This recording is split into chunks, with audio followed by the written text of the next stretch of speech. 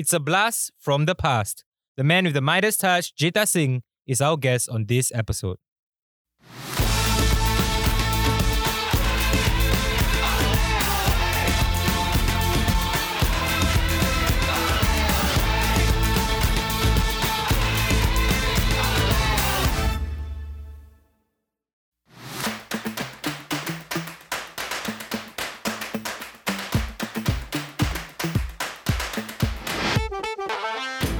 The Singapore national team's youngest ever head coach, Jita Singh, is in the studio, and we get through a host of topics with him.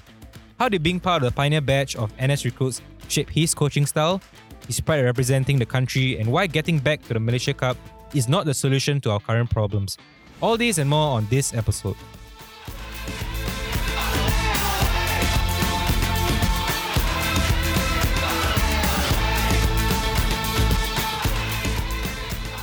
Hi and welcome to the Final Whistle. This is Deepan. This is Kabir. Today's episode is powered by ActiveFit. ActiveFit is an online sports and fitness store providing apparels, equipment, as well as recovery tools, which is a forgotten but essential element for fitness enthusiasts. That's right. You can now enjoy a discount of 10% when you shop with ActiveFit if you use our unique promo code #TFinalWhistle. Visit activefit.com. That's AKTIVE-FIT.com now. Kabir, in almost every industry, we have pioneers, the ones who lead the way or led the way, I would say.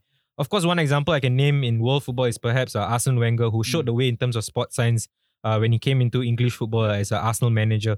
Who comes to your mind in the context of Singapore football when I say pioneer? To be honest, I've never really thought about it. I feel that when I was growing up, it was more about the players. Mhm. Like those players. We grew up at a time where the players were always in the limelight. It was Fandi, Malik, Awab, Yes. all these players lah.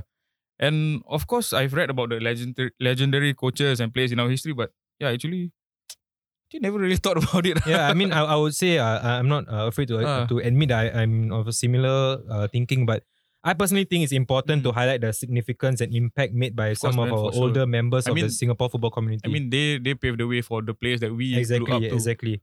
And Yeah. and our guest today, he's definitely one person who has paved the way for coaches in Singapore, players. Yeah. In fact, he allowed his fellow countrymen to dream when it comes to coaching. I say that because he's played for the Lions for 5 years, from 1969 to 1973, after which he became the youngest national team coach when he led Singapore at the age of 29 in his first assignment. Yeah, man. And he guided the Lions to victory in the 1980 Malaysia Cup, as well as 2 Southeast Asian SEA Games silver medals in 1983 and 1989. And he's of course been hailed as the man with the midas touch. We have with us today Mr. Jita Singh. Welcome to the Final Whistle, sir. How are you? I'm fine. Thank you for the invite. It's Do a you feel pleasure like always you took a talking about trip down football. memory lane, as we mentioned all the highlights. Of course. Because if you want to compare currently as to the past, Mhm, a vast difference lah, Mm. right? Because times have changed. Yes. Football has evolved. mhm. Even when I was playing, it was more based on individuals rather than teamwork or tactics. Mhm, mhm. Right? Yeah. See, until 1974, when Johan Cruyff came and brought in the total Football. football, Mm. then things started to change. Yes. So before that, you have a lot of household names. And even when I was playing and coaching, we had a lot of household names like the late Dola Kasim, Raja Gele, Camel, Raja Gopal, then you Hasli Ibrahim and all these people. Mhm. So today, sad to say, if you say the national team, I mean, sometimes I talk with people and then they will ask me, hey, who are the boys now in the national team? Mhm, mhm, mhm. It's hard to, Hard to mention, yeah. I you understand. can't really recollect. Number Mm. one, because they are not consistent. Mhm. The players of yesteryears, they were very consistent. That's why you have the crowd coming in always. Mhm. Because there is one game where, I would say there is yet one game where you don't find, say, Sama Alapiche playing or Said Mutale playing or Eric Payne not playing. Mhm. Unless, of course, they are carded or they're injured. Okay? Same with Malaysia. You have Sochinan, Mokhtar Dari, Santok Singh, Arumugam. You mentioned names. Thailand, same. But today, it's a bit different. Right? Yeah. Because why? The game has evolved. It's more based on teamwork. Yep. Mm. So I need you, you need me, that kind of thing, It's not just one-man show. Okay. Now, we still remember Fandi Ahmad, Sundaramurthy, right? And then, okay, currently maybe Haris Harun. Yes. But Haris Harun, because he has made his mark in Malaysia, yes. JDT, right? But what about even some of our players who went overseas? They are still, like non-entities. Okay.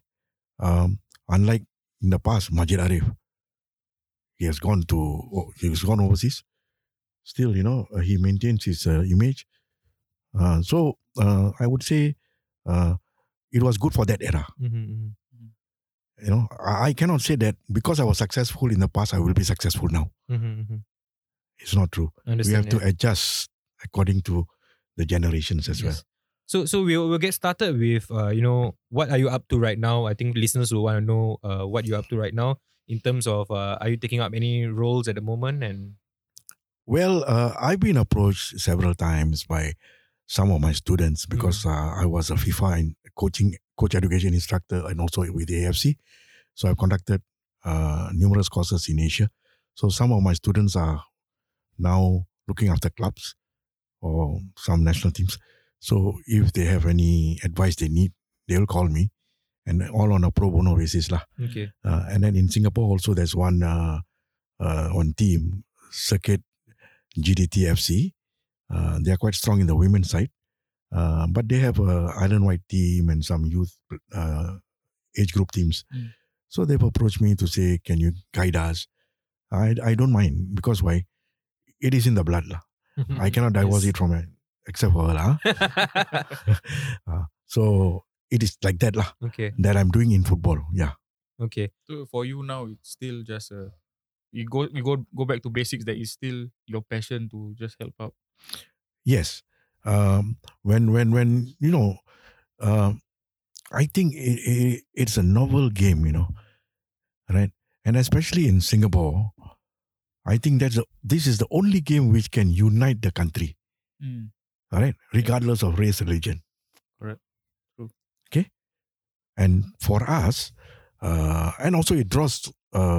It is the number one sport in the world, spectatorship wise. Yeah. So when someone is really into it and he needs advice, he needs help, then I think we should be forthcoming now, because this is something given by God. So we should share with everyone. But at the same time, we also need to keep abreast, because whatever I learned during my early days in football, I cannot use the same now, because the game has evolved. So I have to keep also in touch with the latest. Then that will be proper advice.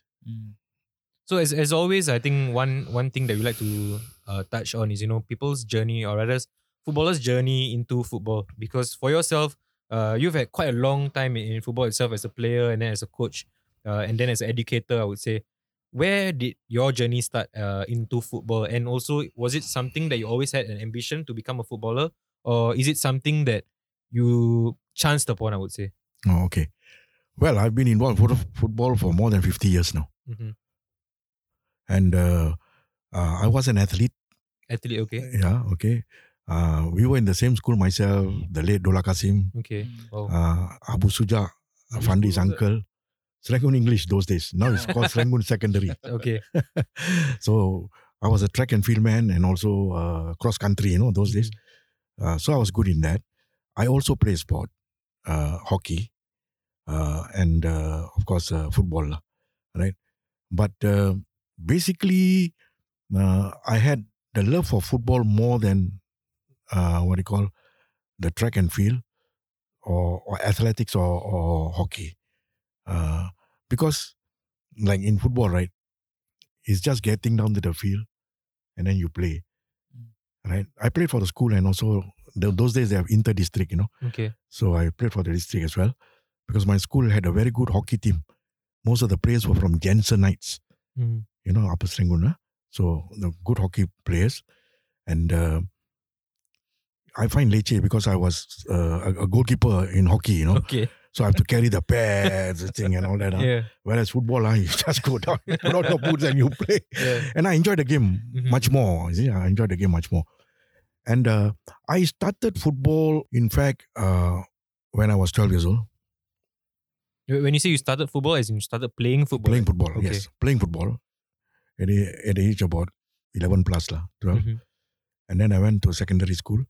But meanwhile, I was staying in Serangoon Road off St. George's Road, Okay. which is St. Wilfred Sports Complex now. Yes. They had, those days, the fields were belonging to the British Army. It was known as BODCA, BODCA. It's Base Ordnance Depot Civilian Association, Okay. right? Which is St. Wilfred now, complex. Okay.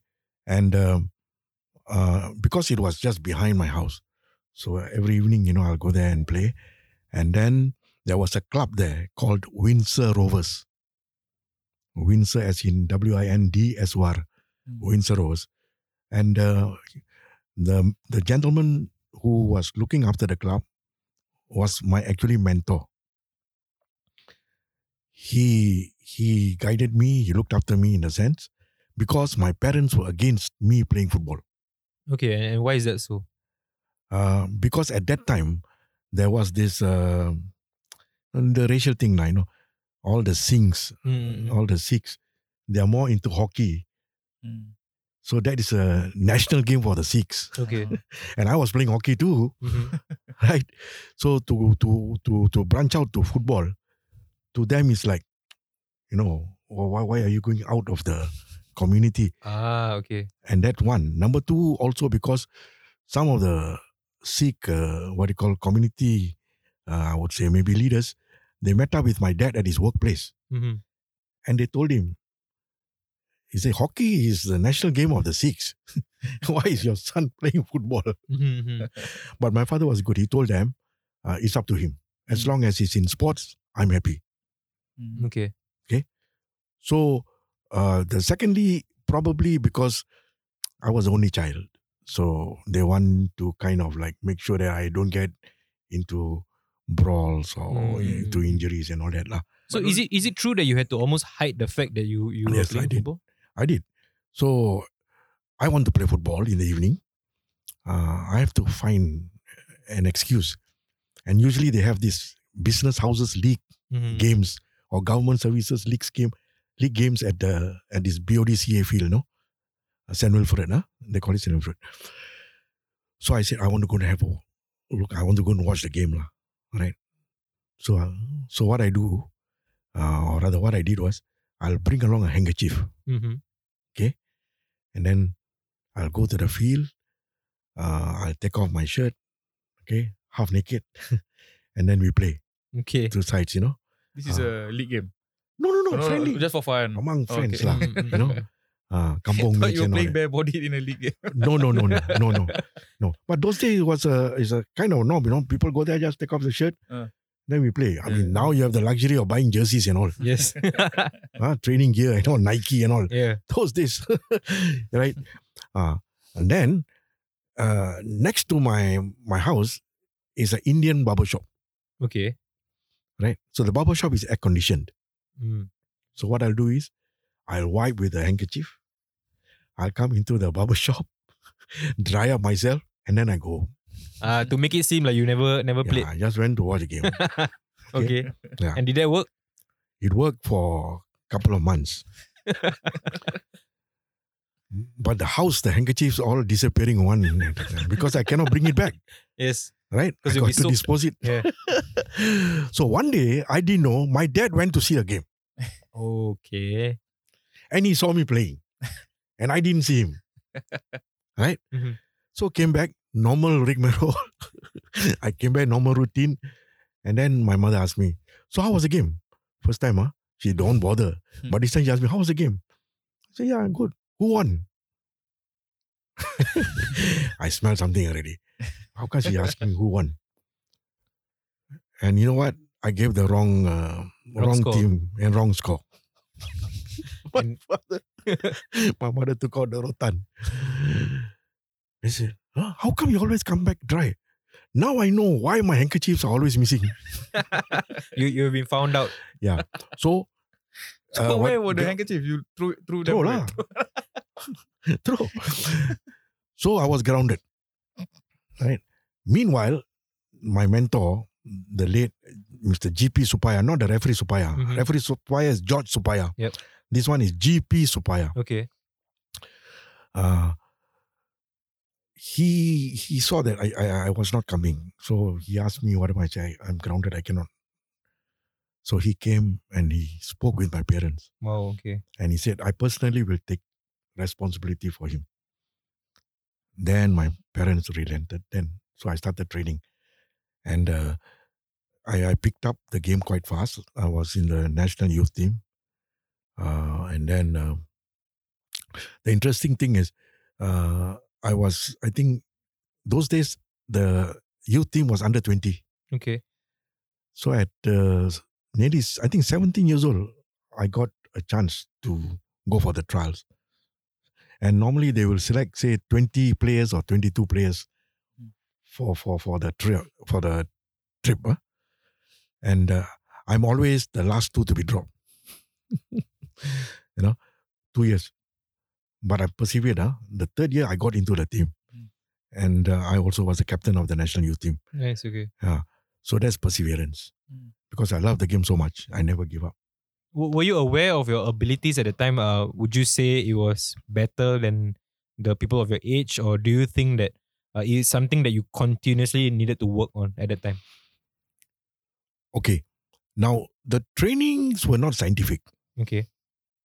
It was based basically on your own ability and your own prowess. Okay. So, if you play with your heart and if you really put in your effort, like even though I'm having fever, I will still go down and play because I love the game so much. Even if it rains, I will still go down and play because I love it. I love the game. So that helps, And of course, we also had some trainings. Some of the coaches, they bring in some methods where maybe they got somewhere. So we harness on it. We try and improve ourselves. Nice. And one thing that I wanted to ask you ever since we knew that you were coming is I read up on how you were actually part of the pioneer batch of NS recruits at that time. So could you just tell us about how that came about? I'm sure when it was announced that national service is going to start, were you aware that you will be part of the pioneer batch? And how did you enlist and the whole process? How was it like? No, okay. In fact, I think when we came out of Malaysia, Okay. then the government announced that they're going to have, I don't know, 10% or 20% of the youths to be enlisted into the army. Well, I was happy with that because I don't mind, And so I was in the first batch of national servicemen. They had a big send-off party at the community center. We were given medals, medallions and all that, put into the truck, and we brought. Then we realized what is life. Back then it wasn't 2 years, right? 2.5 years. 2.5 years. 2.5 years. And I think the first 6 months, we couldn't come back. Or 3 months or 6 months. Couldn't come back at all? I think 3 months. So the confinement, yeah. 3 months. 3 months, wow. Yeah. And then there I was complaining about my 2 weeks. Yeah. 2 weeks I cannot tahan. Yeah. And then the good thing was, because we were the first batch, right? Uh-huh. So after 1 month, some MPs wanted to come and visit us. So the night before, our OC called us all in. Anyone here, any problems? If you got problem, better tell us now. Tomorrow, if they ask any problem, you say something, don't forget, 6 months you are with us. So the next day when the MPs came and they said, how's everything? Oh, everything good. So we learned, this is the way it is. Yes. Right? Discipline. Discipline. So I think Army taught me a lot, how to be self-reliant, because those days we have to iron our own clothes and we have to put starch, Okay, yeah. You have to polish your boots, Wow. Even our what do you call tray, our what do you call that? Mess tins. After eating, you got to start to clean, polish and all that. Polish, not just clean. No, polish. They give you brasso. Wow. That was really tough. And then when they have bid, inspection and all that, Mm. they'll come and check the boots and all that. Not good, they just throw. And then you have to run down, take it up, But it was good because that really hardened us. And we really, from boys we became men, so to speak. And I think the army helped me also to become a better coach. A better coach. Yes. Why so? Because I emphasize a lot on discipline, Mm-hmm. teamwork. The army taught me that. Mm-hmm. Like when I was national coach, every morning before we start our training, we'll raise the flag and sing the national anthem. Before every training session. Before every training session in the morning. Right? For yourself, what was the purpose of doing that? To instill into the boys the pride, all right, and the honor to play for the country and to play all out. Okay, the captain will raise the flag. How Young was the captain, right? Then I think it was Malik who we form the army in 2 files, and then sing the national anthem. And we normally have 2 training sessions, one in the morning, one in the evening. And mind you, the players, they had their own jobs. Yes. Primary jobs. So morning they will train and then they go to work. After work, they come back for training. Then they go back. And night, we finish about 9 o'clock. So you can imagine next morning, 7, we start training again.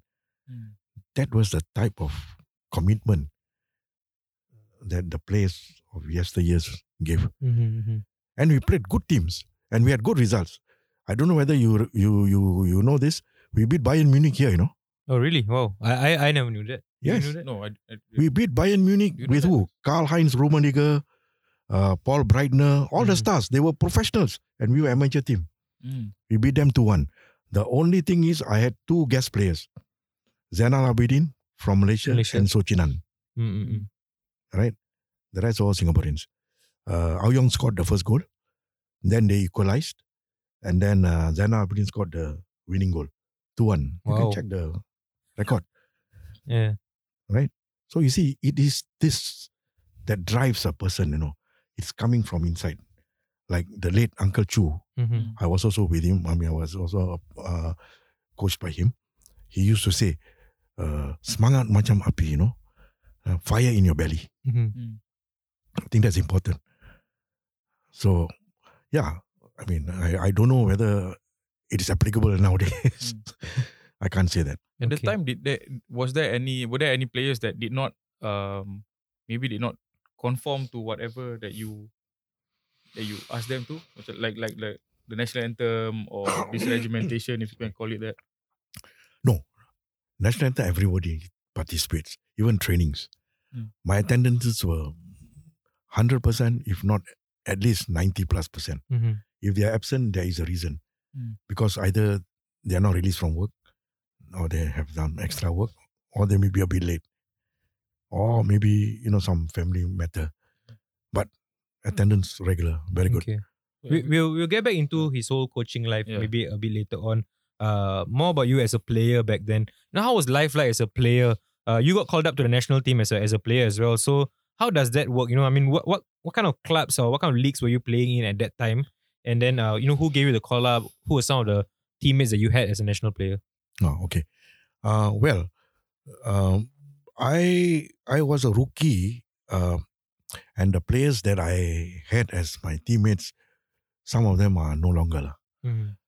Like Kim Song's elder brothers, Kim Siak, Kim Sui, and Kim Lai is still around, yeah.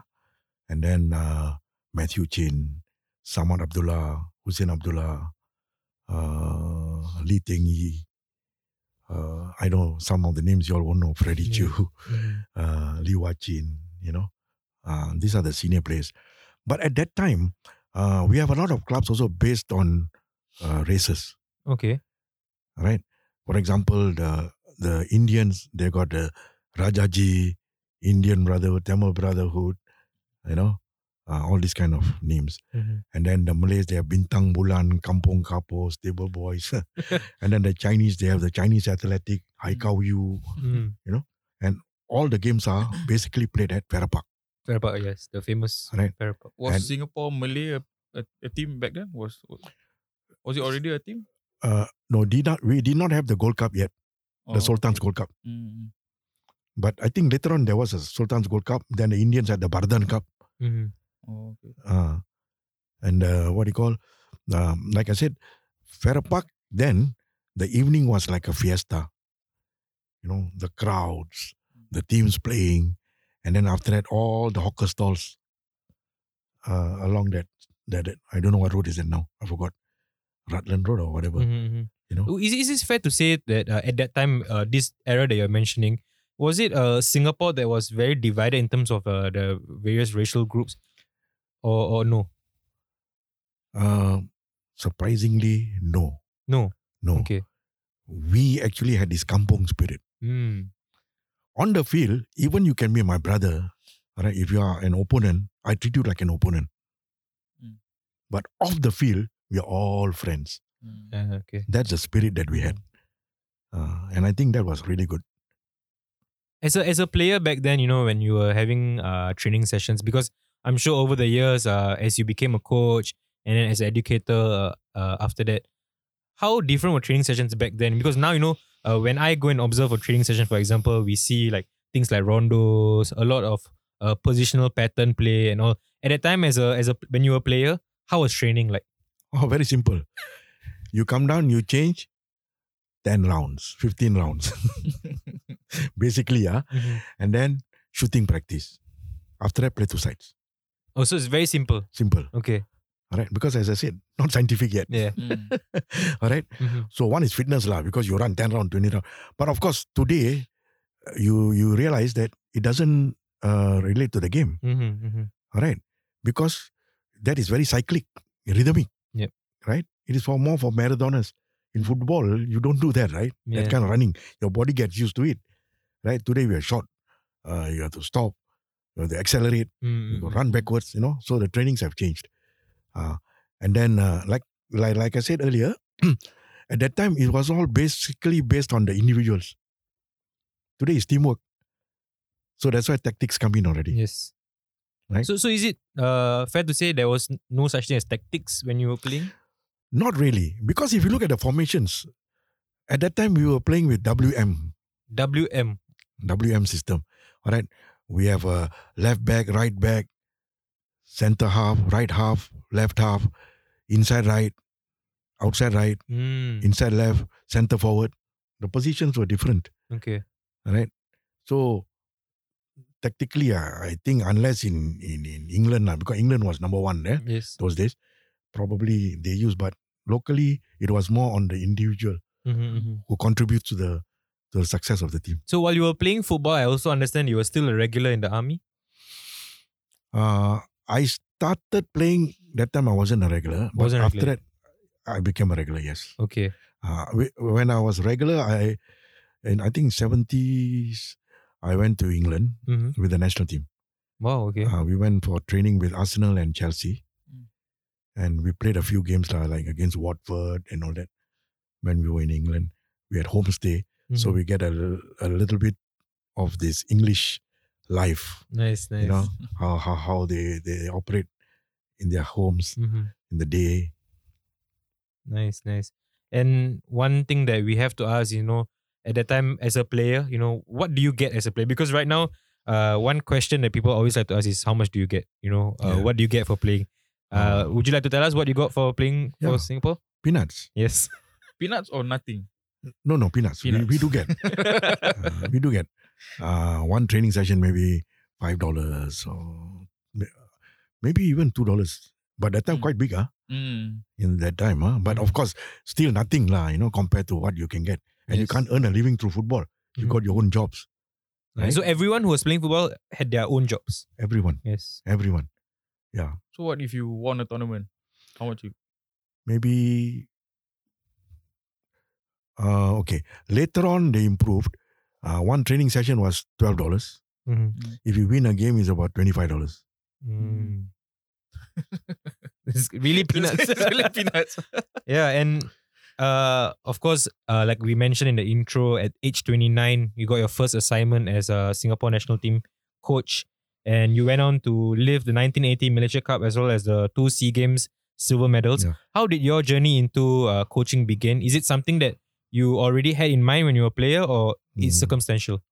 I think one other thing that mostly, they missed out is the pre-Olympic Asia qualifying Group 3. Mm-hmm. We had North Korea. They were the giants then in Asia. Mm-hmm. North Korea, China, India, Sri Lanka, Iran. Wow, Iran, okay. Okay. It was held in Singapore, also in 1980 in February. And we beat all of them except Iran. Wow, that's quite a feat. Yeah. Yeah, we beat North Korea 3-1. And they were the giants in Asia.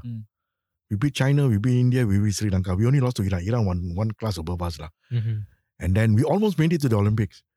Because Iran withdrew because in Moscow, right? Yes. So there was this political thing. So Iran didn't want to go. So we were runners up. So we were given the privilege. But our government also turned down. So we also didn't go. So I think that also one that people normally don't talk about. But I think that is also a feat. A feat, yes, because definitely. we were amateurs. Right? So how did your journey into coaching begin? I mean, sorry, it's not. It's something that shouldn't be lost in our history books. Yeah, I mean, Something which that is why I people said like at the start of the show that don't- we don't know much about our pioneers. Yeah. It's not talked about as often as it should Yeah. be. I mean, we do know, but it's not like things like this. Exactly. That we don't, And don't, in this current day and don't age, if listen. we were we don't know. if we were on the cusp of qualifying for the Olympics, it would be such a it will be page one Yeah. news. But we don't even. I'm not afraid to say I didn't know about this until That's Mr. right. Jita shared with us. Yeah. That's why I always say, I mean, I tell all my friends, whenever they talk, I say, you all always talk about the Malaysia Cup, SEA Games. Yeah. Hey, you I know mean, that pre-Olympics, we To be also honest, did well. it annoys me, actually, when you just talk about Malaysia Cup. I mean, our history, I know it's more than just Malaysia Cup. Yes. Yeah. And it's nice to know that. Actually, because I cannot recollect all, if you look back, right, if you can Google or whatever, even the visiting teams, the European teams, we've beaten them or we drew with them, Yeah, like you mentioned earlier, Bayern Munich. Yeah. Yes. Right. So, I mean, we were no pushovers. Don't forget, they are professionals, we are not. Yet we can handle, we can. All right. So, this is something, of course, memory very short.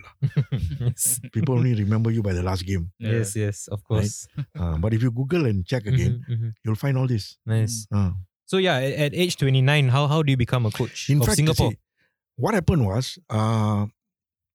whilst playing, towards the tail end, I decided to take up refereeing.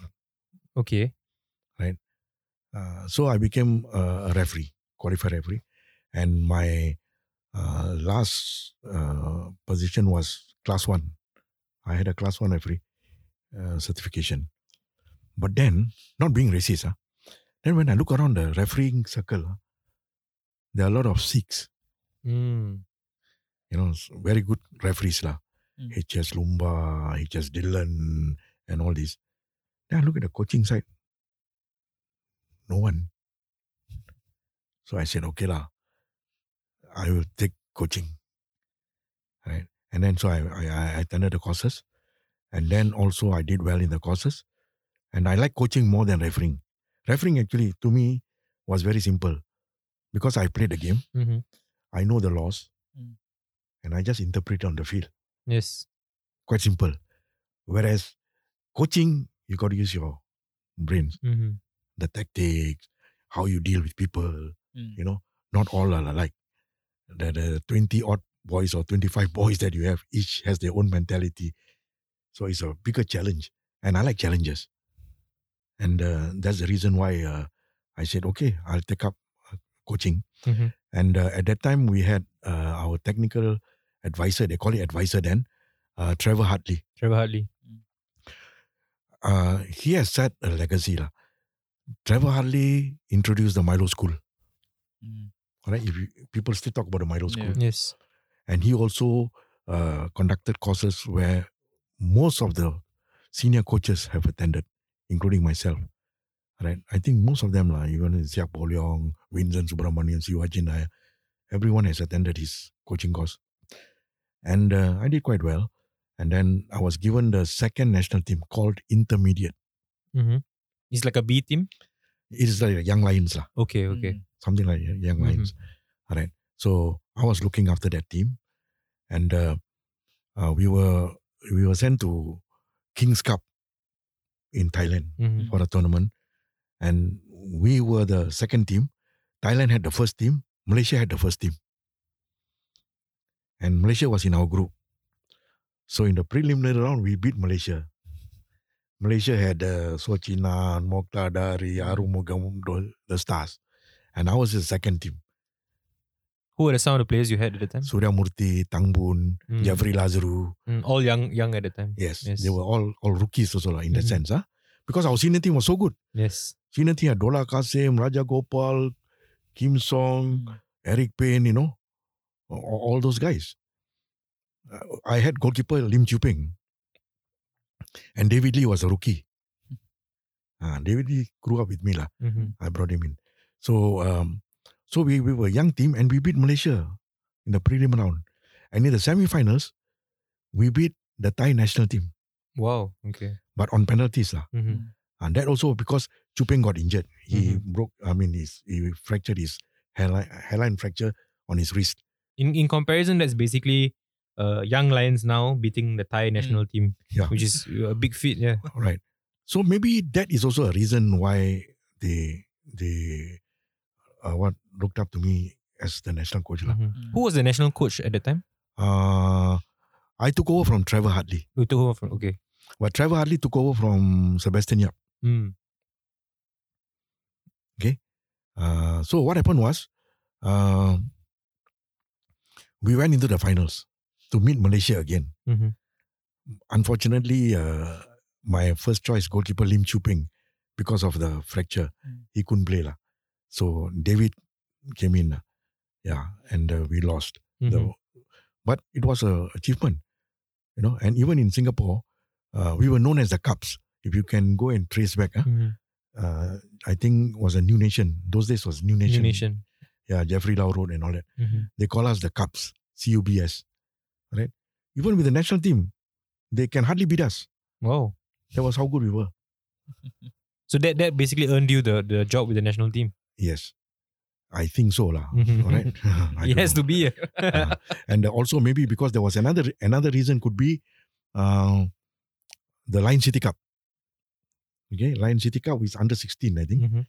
Lion City Cup, last minute, Thailand pulled out. Tomorrow is the opening, and Thailand was supposed to play Penang. And then today they say they can't come. So Singapore had to put up a third team because they already have two teams. So they had to put up a third team, right? And I was in the army, but I took leave because my son had to go for some surgery. Right? I have a wonderful wife. She looked after. If without her, cannot. So what happened was, suddenly out of the blue, they said I should be the coach of the team. At night, 9 o'clock, they came to me, said, council meeting, they just decided you are the coach of this Lion City C team. So I said, I don't even know the boys. And we are playing tomorrow. Where are you going to get the boys? He said, don't worry, that you leave it to us. So we had one, Clement Joseph and John Chia. So they went to get all the boys. That night. All right. And we were staying at YMCA Palmer Road. This was a time before any kind of technology, only telephones. Only telephones, or they had to go to the houses to knock. Wow. And they did a fantastic job. All right. And the last player who came for that game came to the dressing room about 40-45 minutes before the game started. Can you imagine? So I don't know the players. The players who they managed to assemble, the next morning I met them. So I had to motivate them, inspire them, prepare them psychologically for the match. Right? So the good thing was, from that team, K. Kanan emerged. Otherwise, K. Kanan would not have been the national team. Because he was dropped out from the two teams. They had Lion City A, B. We were the C team. And we were grouped together with the B team. We beat the B team. We were group champions. Mhm. That's why they call me the man with the midas touch. Lah. Yes. Which was something that Mr. Ganesan actually said. Yes. Yep. So I think that also contributed to their confidence in me taking over from Trevor Hartley. Mhm. But what did you tell the players before the game? Which one? The on the first day you met them that morning. Okay, I say, firstly, you know, you're wearing this jersey, you're representing the nation. Okay? You give your hearts out.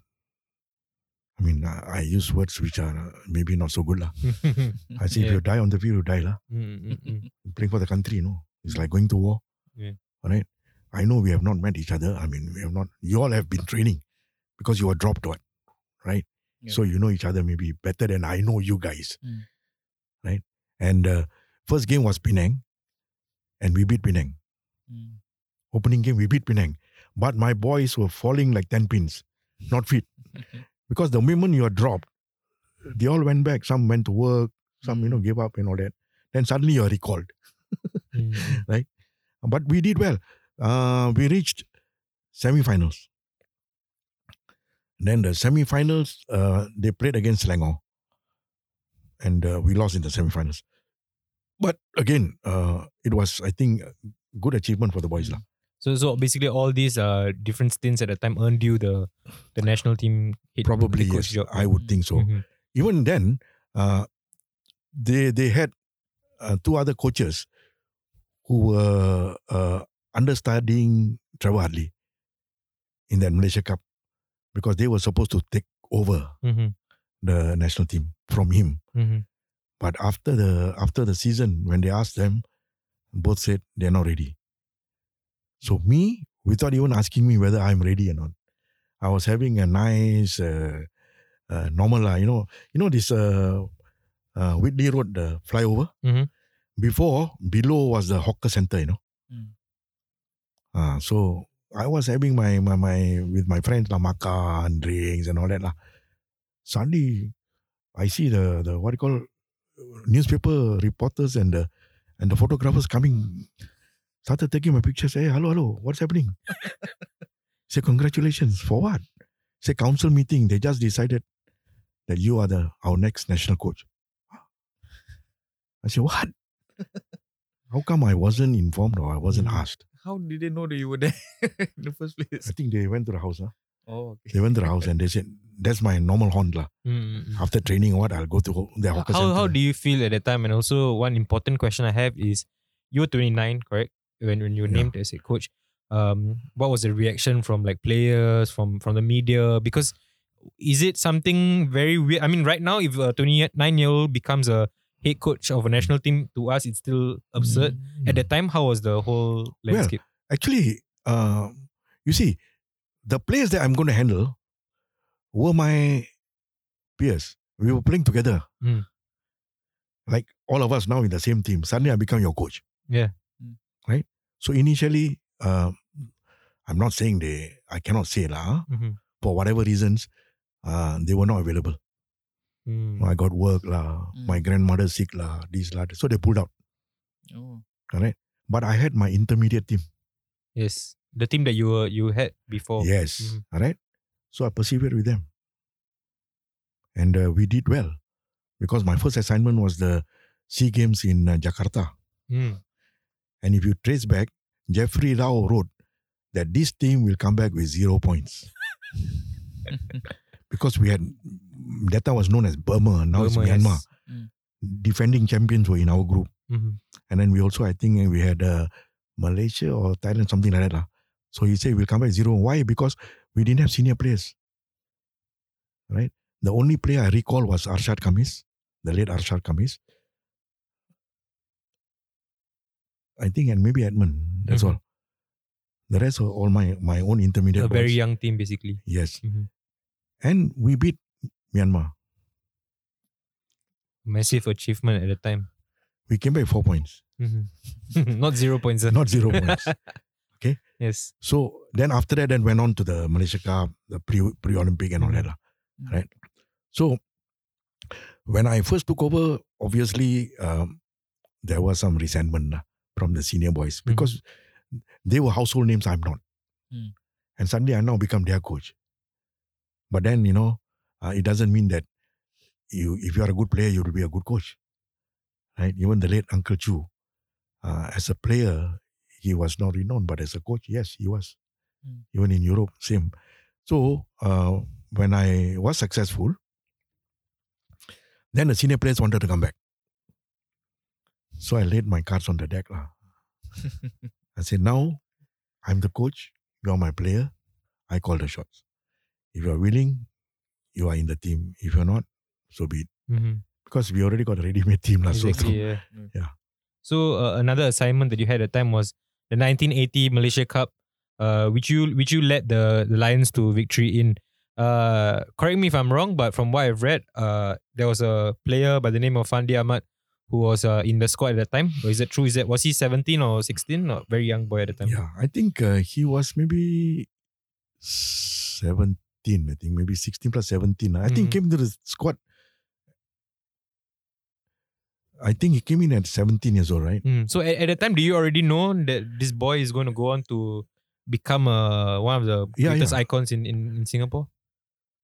Well, we see he's what do you call, very talented. Mm-hmm. You knew he was talented the moment you saw because him. why? We had the Lion City Cup. Yes. And he was already a star there. Mm-hmm. Right? He, Razali Alias, and the group there. So yeah, we saw the talent in him. I mean, sometimes people ask me, who is better, Sundaramurthy or Fandi Ahmad? And I say, you can't compare. Each got their own strengths and weaknesses, right? Likewise, Fandi, I think he did well, and then the exposure which he got going overseas, I think helped him a lot. Yes. Were there other players in the 1918 Malaysia Cup squad that you like to highlight?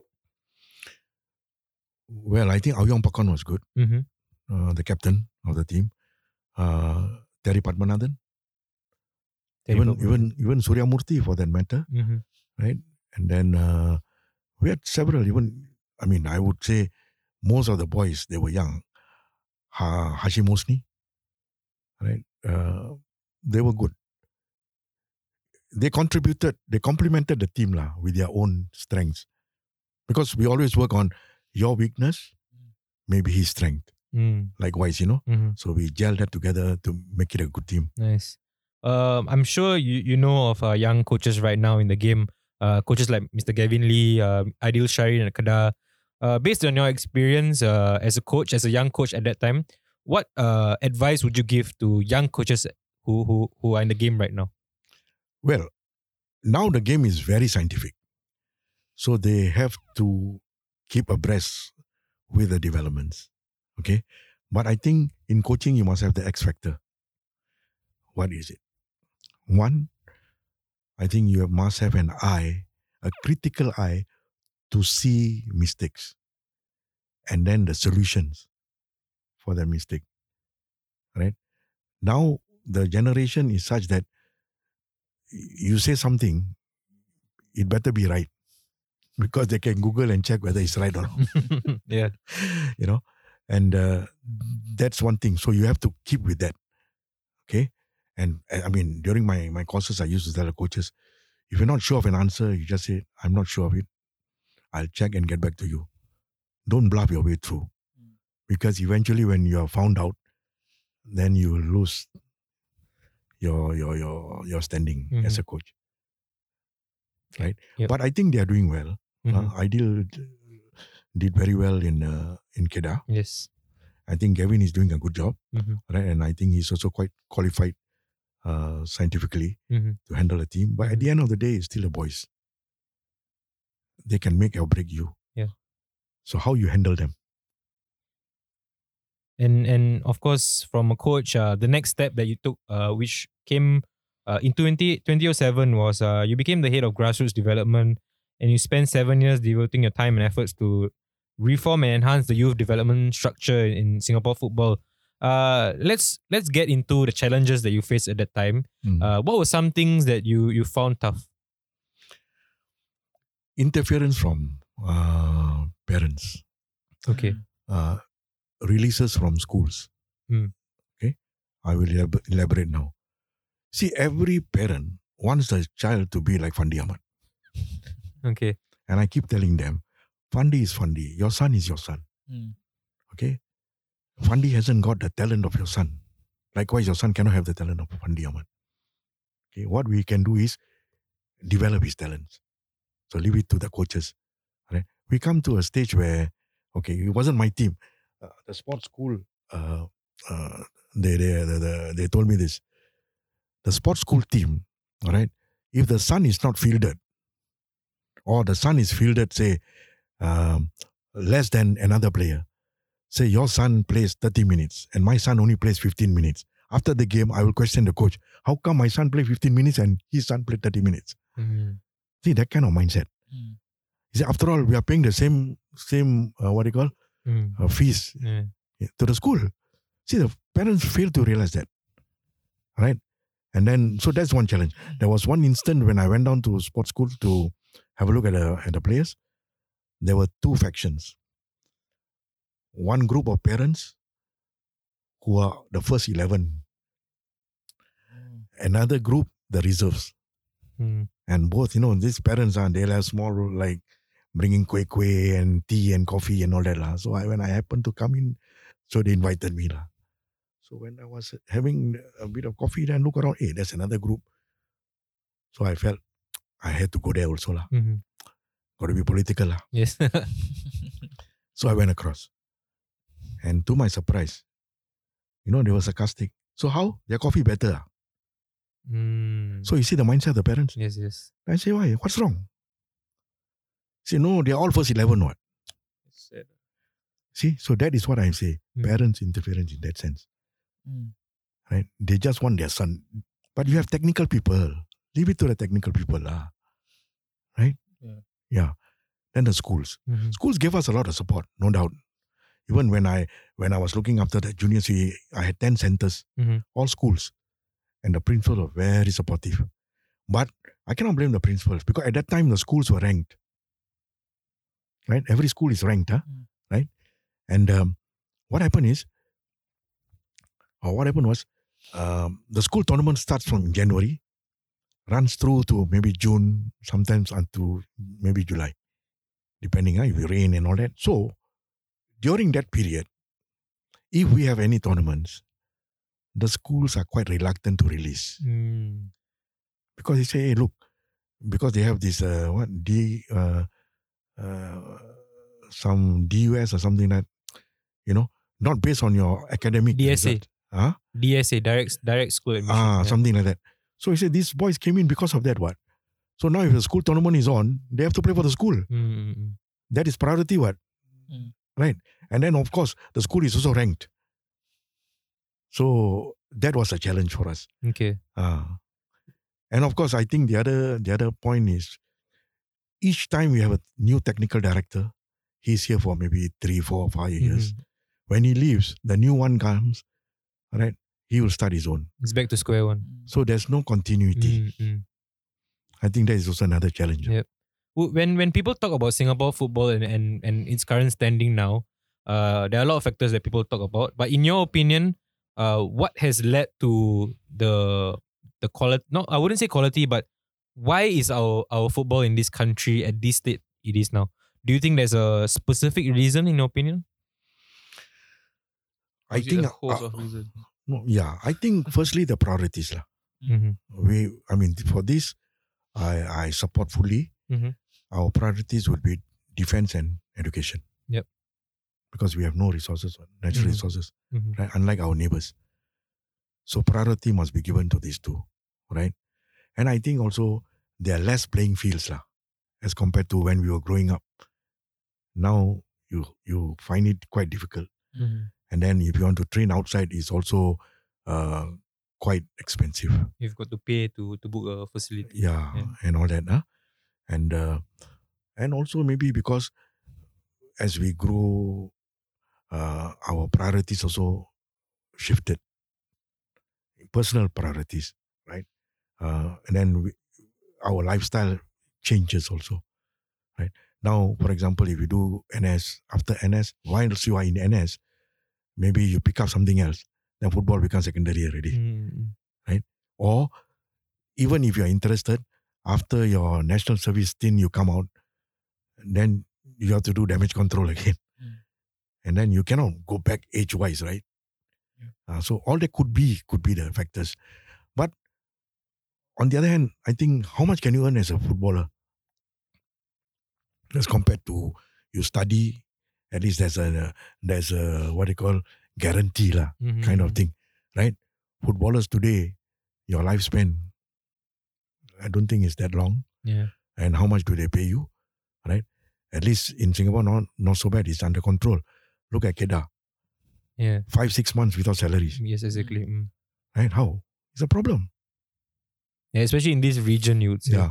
And in those days, right, most of the footballers, they were employed by companies who were into football. So not so bad. But today, you are a professional footballer. If you injure yourself, what happens? Or if you lose form, then what happens? Or your club folds, then what happens? You have to look for alternatives, right? Yeah. So I think parents are also not so keen in supporting the children to play football. So what steps would you say are needed to revive football in Singapore? Because in this last week, we've had articles which say we should go back into Malaysia football. Do you think that's an avenue, or do you think there's something else that needs to be done? Personally, I feel that's not the way. Going back to Malaysia Cup, how will it help us? We are an international team. Malaysia Cup is for states. It's not their national team. The states will benefit. How are we going to benefit? Because we are going to play against national teams. Yes. Right? Playing in a state tournament. Unless you send a second stringer or whatever to gain experience and from there move on to play for the national team. Maybe it makes sense. But to send your national team, right, I think the fervor is gone. It doesn't mean that today you go into Malaysia Cup, you'll get 50, 60,000 people. I don't think so. Okay. Right? So at the most, maybe you get Jalan Besar Stadium field. And that, I think, is not worth it. Yes. So what are the ways that we can look at to revive the football here? Personally, I find it quite tough because firstly, you must have the resources, financial resources, number one. The clubs, they must have proper youth development programs, proper youth development teams. Today, Sports SG is looking after the development mostly, right? Exactly, Yeah. How many of the clubs really do have their own? With the exception of Lion City Sailors. Yeah. Okay. Because they have the money. Right? So that's a big challenge. Unless there is a kind of a fusion between Sports SG, the schemes they have now, all right, amalgamate with the clubs in that area. Okay. All right. So there is some pathway basically. Yeah, there's togetherness. Rather than Sport SG running their own and then the clubs are without. Why? Because financially they can't afford or something like that. Maybe, right? We should all work for one direction, one aim. All right. We are winding down to the end of the podcast. Of course. So may I know how old you are now?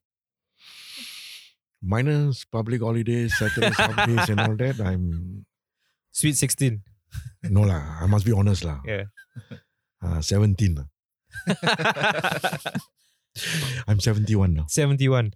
The question I want to ask, from your whole life, since you were a child, you spoke about how you had to hide football from your parents and all, to now at 71, you've been involved with football all the way throughout your life. 50 over years. Exactly, 50 over years. From a player to a coach to an educator to a consultant right now. It's a very broad question, but what is it about football? What is it about that game that has convinced you to spend so much of your time, your career, and your life with the sport? Okay. Well, number one is the love. I love the game so much. My passion for the game and the pride. When you are involved at the national level, you're representing Singapore in whatever. Even as an educator, when I go out to teach, right? Where are you from? Singapore. right? And even for the record, I was the first national serviceman to play for the Safsa team. Mm.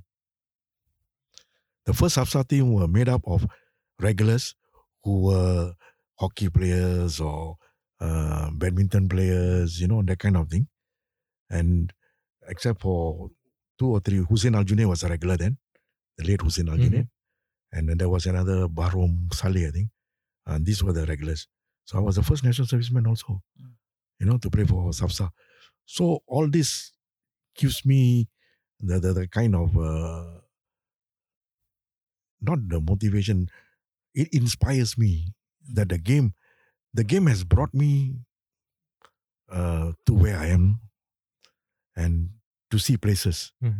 Because it'll cost me a bomb if I were to. I've been to almost every part of the world, met so many legends and saw so many good games, met up with a lot of good people, made a lot of friends. It's all because of this one game called football. Nice, great answer there. Before we wrap things up, we have the rapid fire round powered by ActiveFit. 5 questions that we'll need an immediate answer to. Let's start it off with the first question, which is, who is the best player that you've ever coached? I cannot say, because to be fair, all the players who I coached were good players because they became better. But is there one that stands out? No. I wouldn't want to say anything. Very politically correct answer there. Second question is 3 qualities that a successful coach needs. Integrity, discipline, and the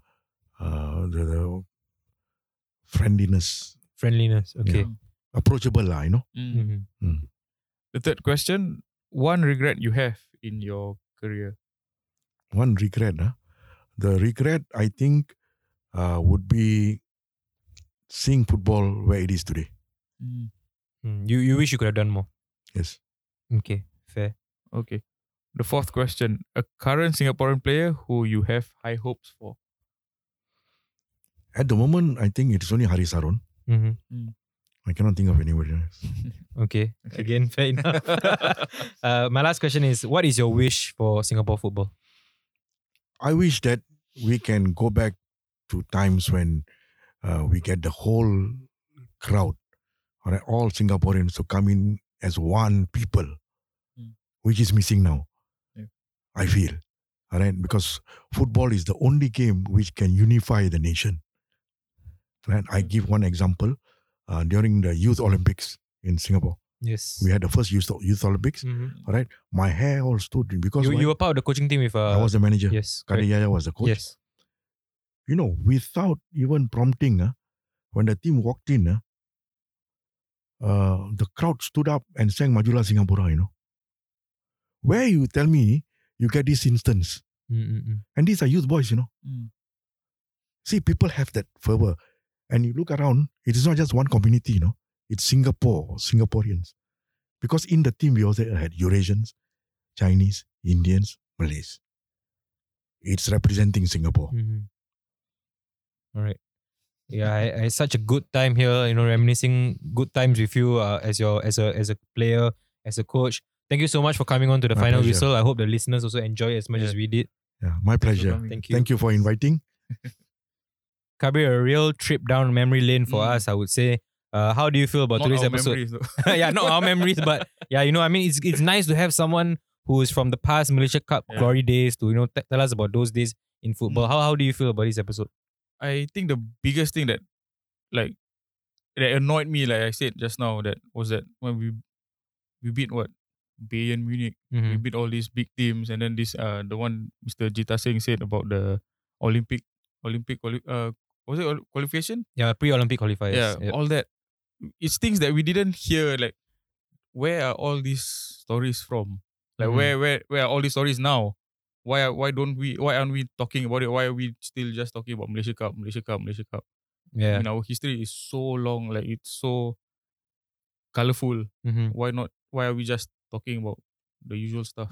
Well, one frustration that I have from this episode is that I think that Mr. Jita Singh has so much to offer the current footballing landscape. Yeah. So I think it would be best if we can still somehow involve him in, I would even say, the decision-making process, because let's face it, it's not criticism against the current body that's in place. But at the end of the day, these are lawyers. These are not former professional players, not former coaches at the top level. And someone like Mr. Jita Singh being in as part of the council and all adds so much of experience, not just as a former player, as a former coach and as a former educator in the whole FAS system. So I really hope we can involve more people like Mr. Jita Singh, people like him, who have played for the country before, who have the real know-how of how to develop the country's youth football system and going forward, how we can leverage on their experience. I really hope these people can be part of the system, but it's sad to say that it's probably only through interviews like this podcast or maybe certain other media channels that we get to hear their stories. These are people who really have achieved so much for the nation, done so much. So I really hope more can be done for our pioneers, because we have the pioneer generation right, in the whole government landscape where we give them pioneer. we give them good money and stuff. In terms of football, in terms of sports, what have we done for them? I'm not sure. I can't answer the question. I really hope more can be done for these people, because it shouldn't just take someone's passing or what for us to reminisce. Or there goes X and X. He played for the country in this number of years. We should thank them and celebrate them while we still can. I mean, it's not even being done to like players who just retired. Exactly. Yeah. What do you think? Mhm. What do you think they're gonna do anything for these players that who have retired like 40 years yeah, ago? it's not an insult to people who are my friends, but when I mentioned to them that we're going to be having Mr. Jita Singh, nobody knew who Mr. Jita Singh was. They said, Nobody knew. Yeah, they say who, and that's the thing. I mean, I don't expect people to know exactly what he's done, but you should at least know that he's a key member of our football landscape in the past. So once again, that's it for this week's episode of The Final Whistle. Do remember to follow us on our Instagram and Facebook, and look out for weekly content on these platforms. Thank you, and see you again next week.